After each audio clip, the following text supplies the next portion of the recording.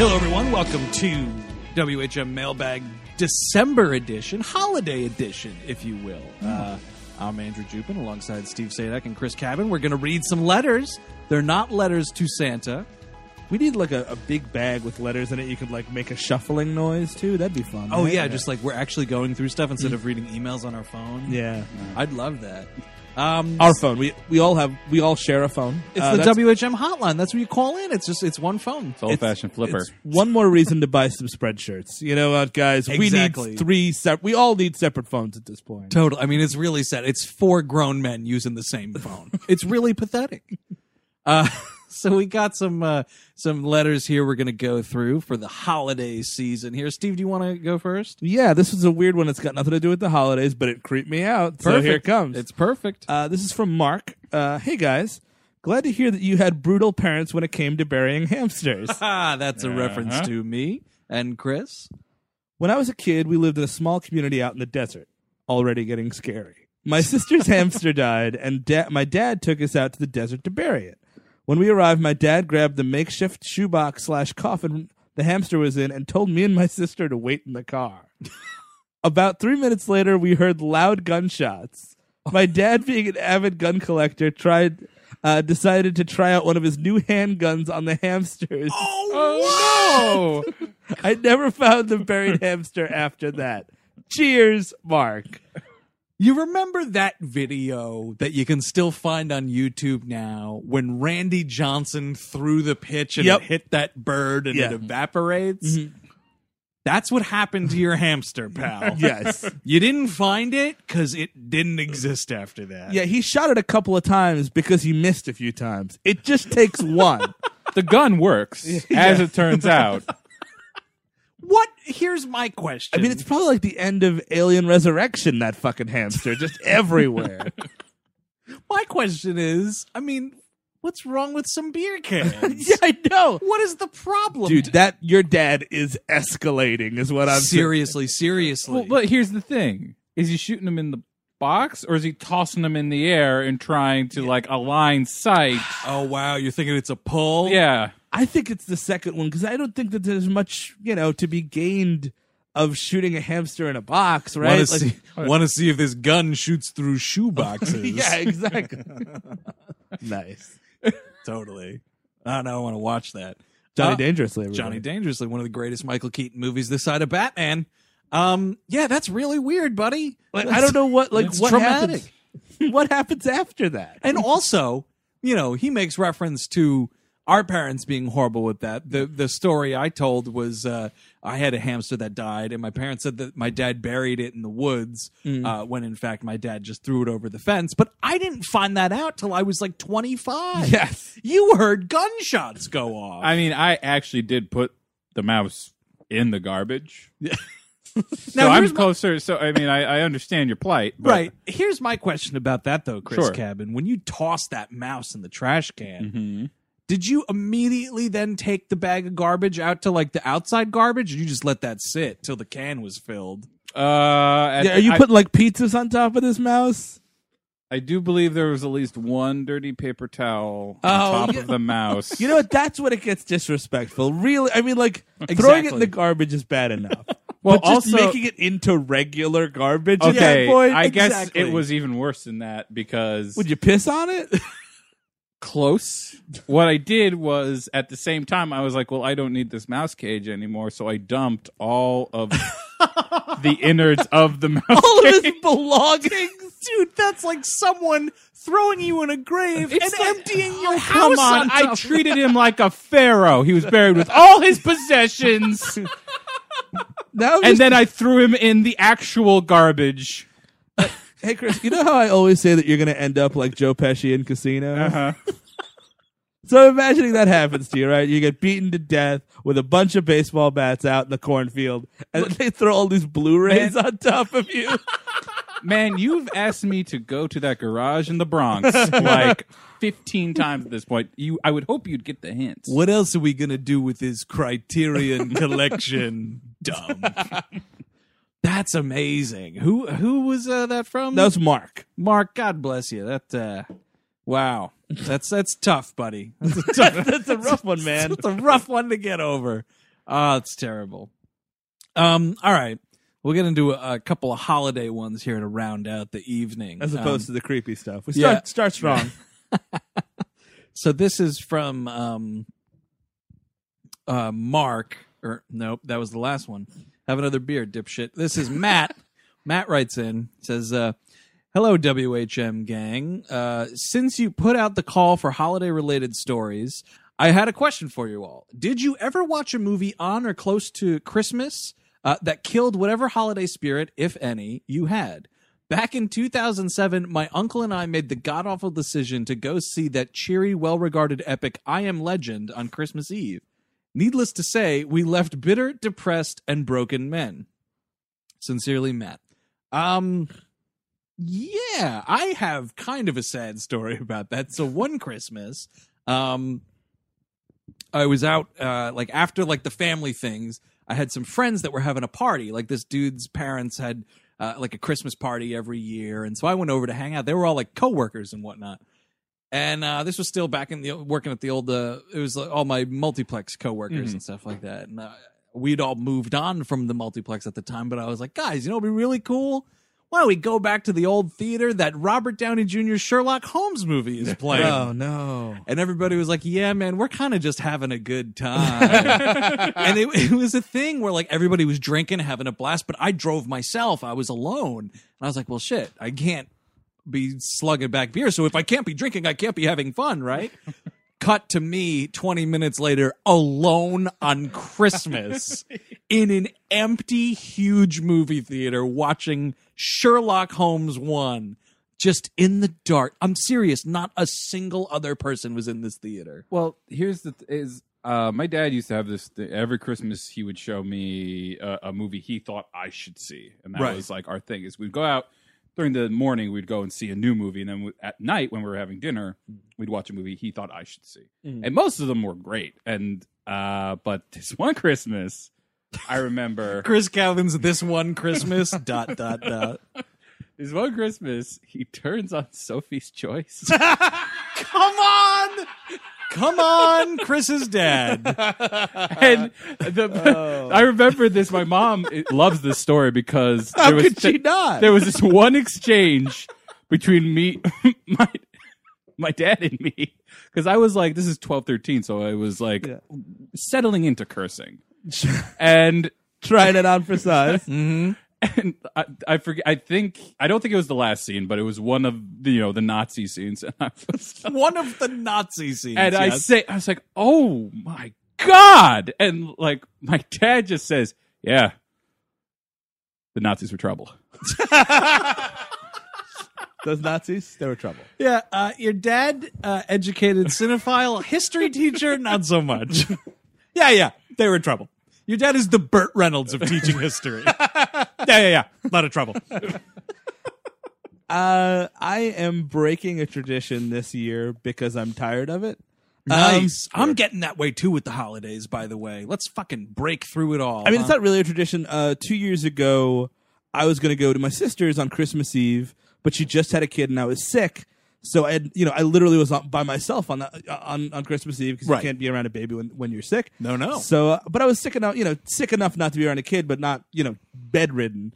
So it's let me go see that Hobbit movie. Let me just go Christmas Eve by myself in the rain. Oh man! I have a movie theater a quarter mile from my house that I could walk. I have to cut through a BJ's parking lot to get there on Christmas. Folks overseas who don't know what he's talking about, it's a bulk buying wholesale store and not some blowjob factory. Oh, no, I meant the second one. New Jersey. I knew it. It's Christy, man. That's what he likes. And so I did that, and then actually, because I liked it, I was like, they're really kind of padding it out. And then the second one came around last year, and before I actually went up to meet my family, I was like, I got out of work early. I was like, I'm gonna go see that second Hobbit movie. Let me go. This is my new Christmas Eve tradition: is see the Hobbit movie by myself. Oh man! And this year, I think I've really been struggling with this. I think I'm not going to see the third one because I'm so sick of it. I'm so tired of it. Have you? Are you going to do it, Chris? I think I'm going to do it just because I need one closure. last time. They keep telling me Well, last time. I'm not starting the next one. Just Whatever. whichever one. I know there's going to be a next one. Yeah. I know it's got to happen. Yeah. But I'm not doing it. Did you see the second one? No, I didn't. I'll tell you why. Because when I went to see the first one, I was also by myself. It was 11:45. P.m. So you're gearing up for a 3-hour movie 15 minutes before midnight. You know why I'm doing it?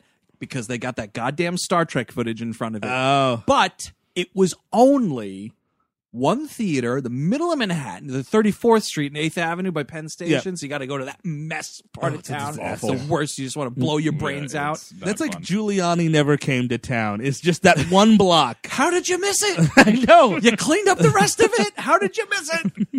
And so I go there. I'm waiting outside in the cold next to everybody who's dressed in costume. I'm the only one. Oh, man. I'm the only one out of costume, so I'm the asshole.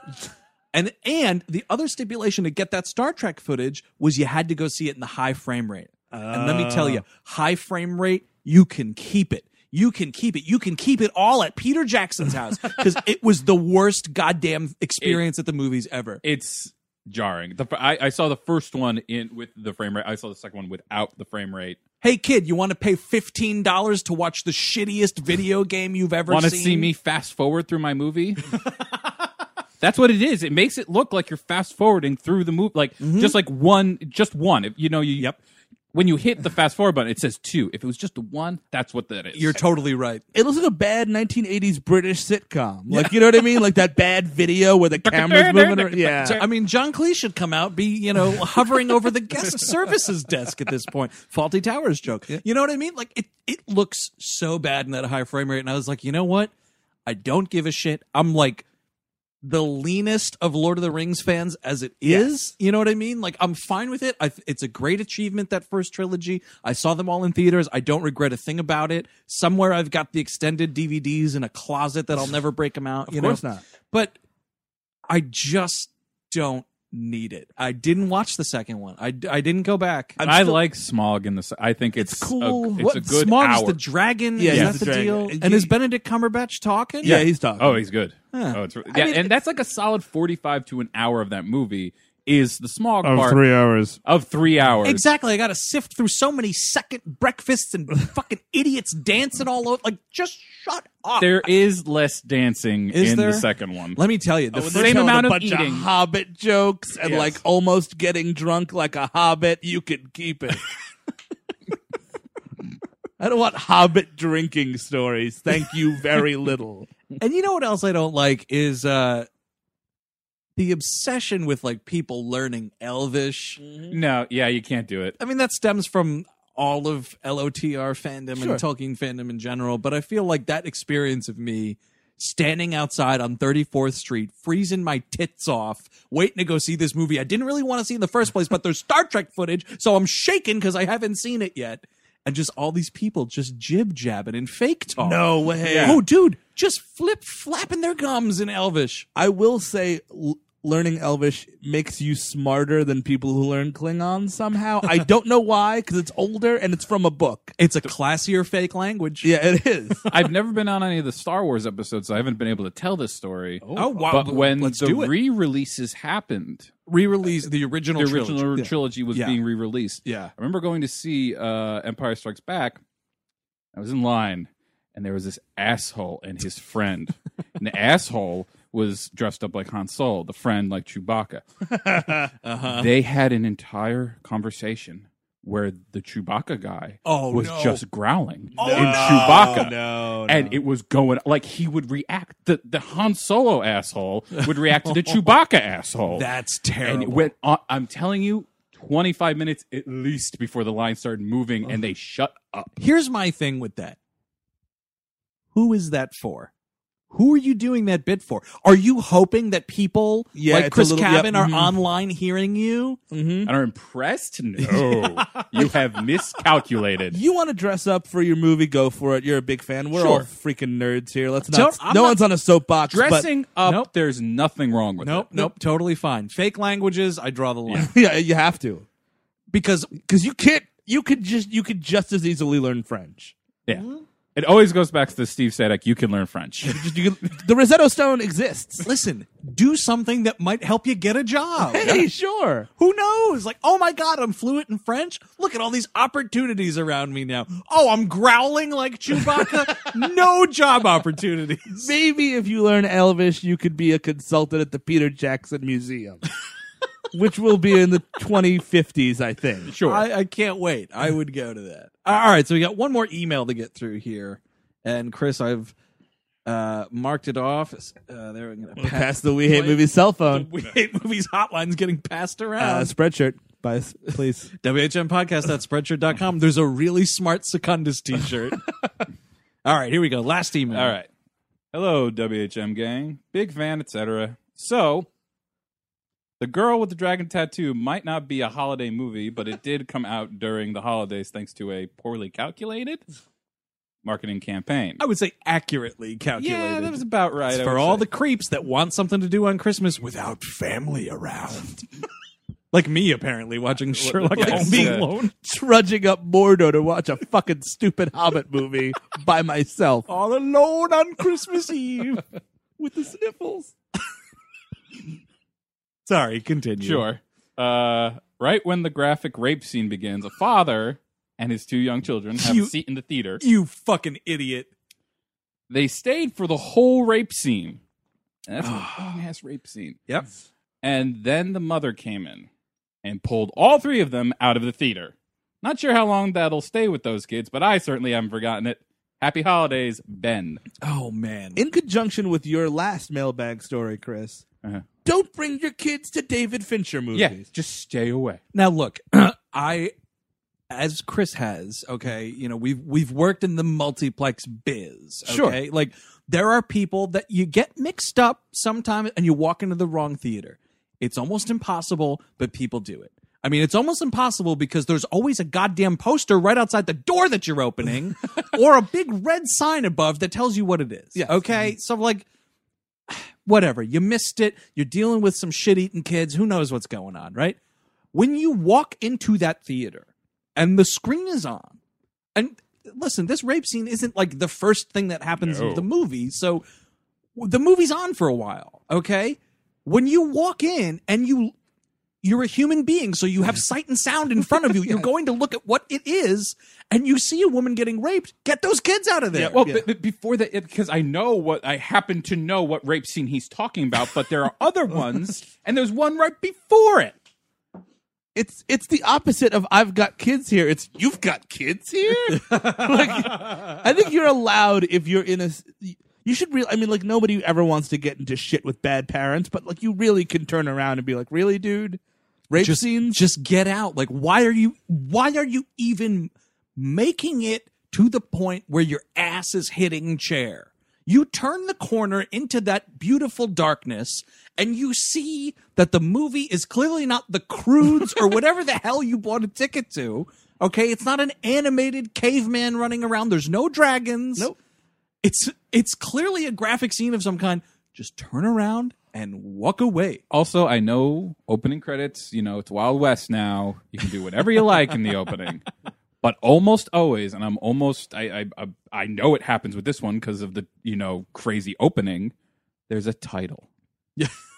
You can read the title, and you're an adult, so you know that this freaking mega hit book exists. Is about this woman who is violently raped a couple times. Oh, girl with the dragon tattoo, huh? I thought they called this The Croods.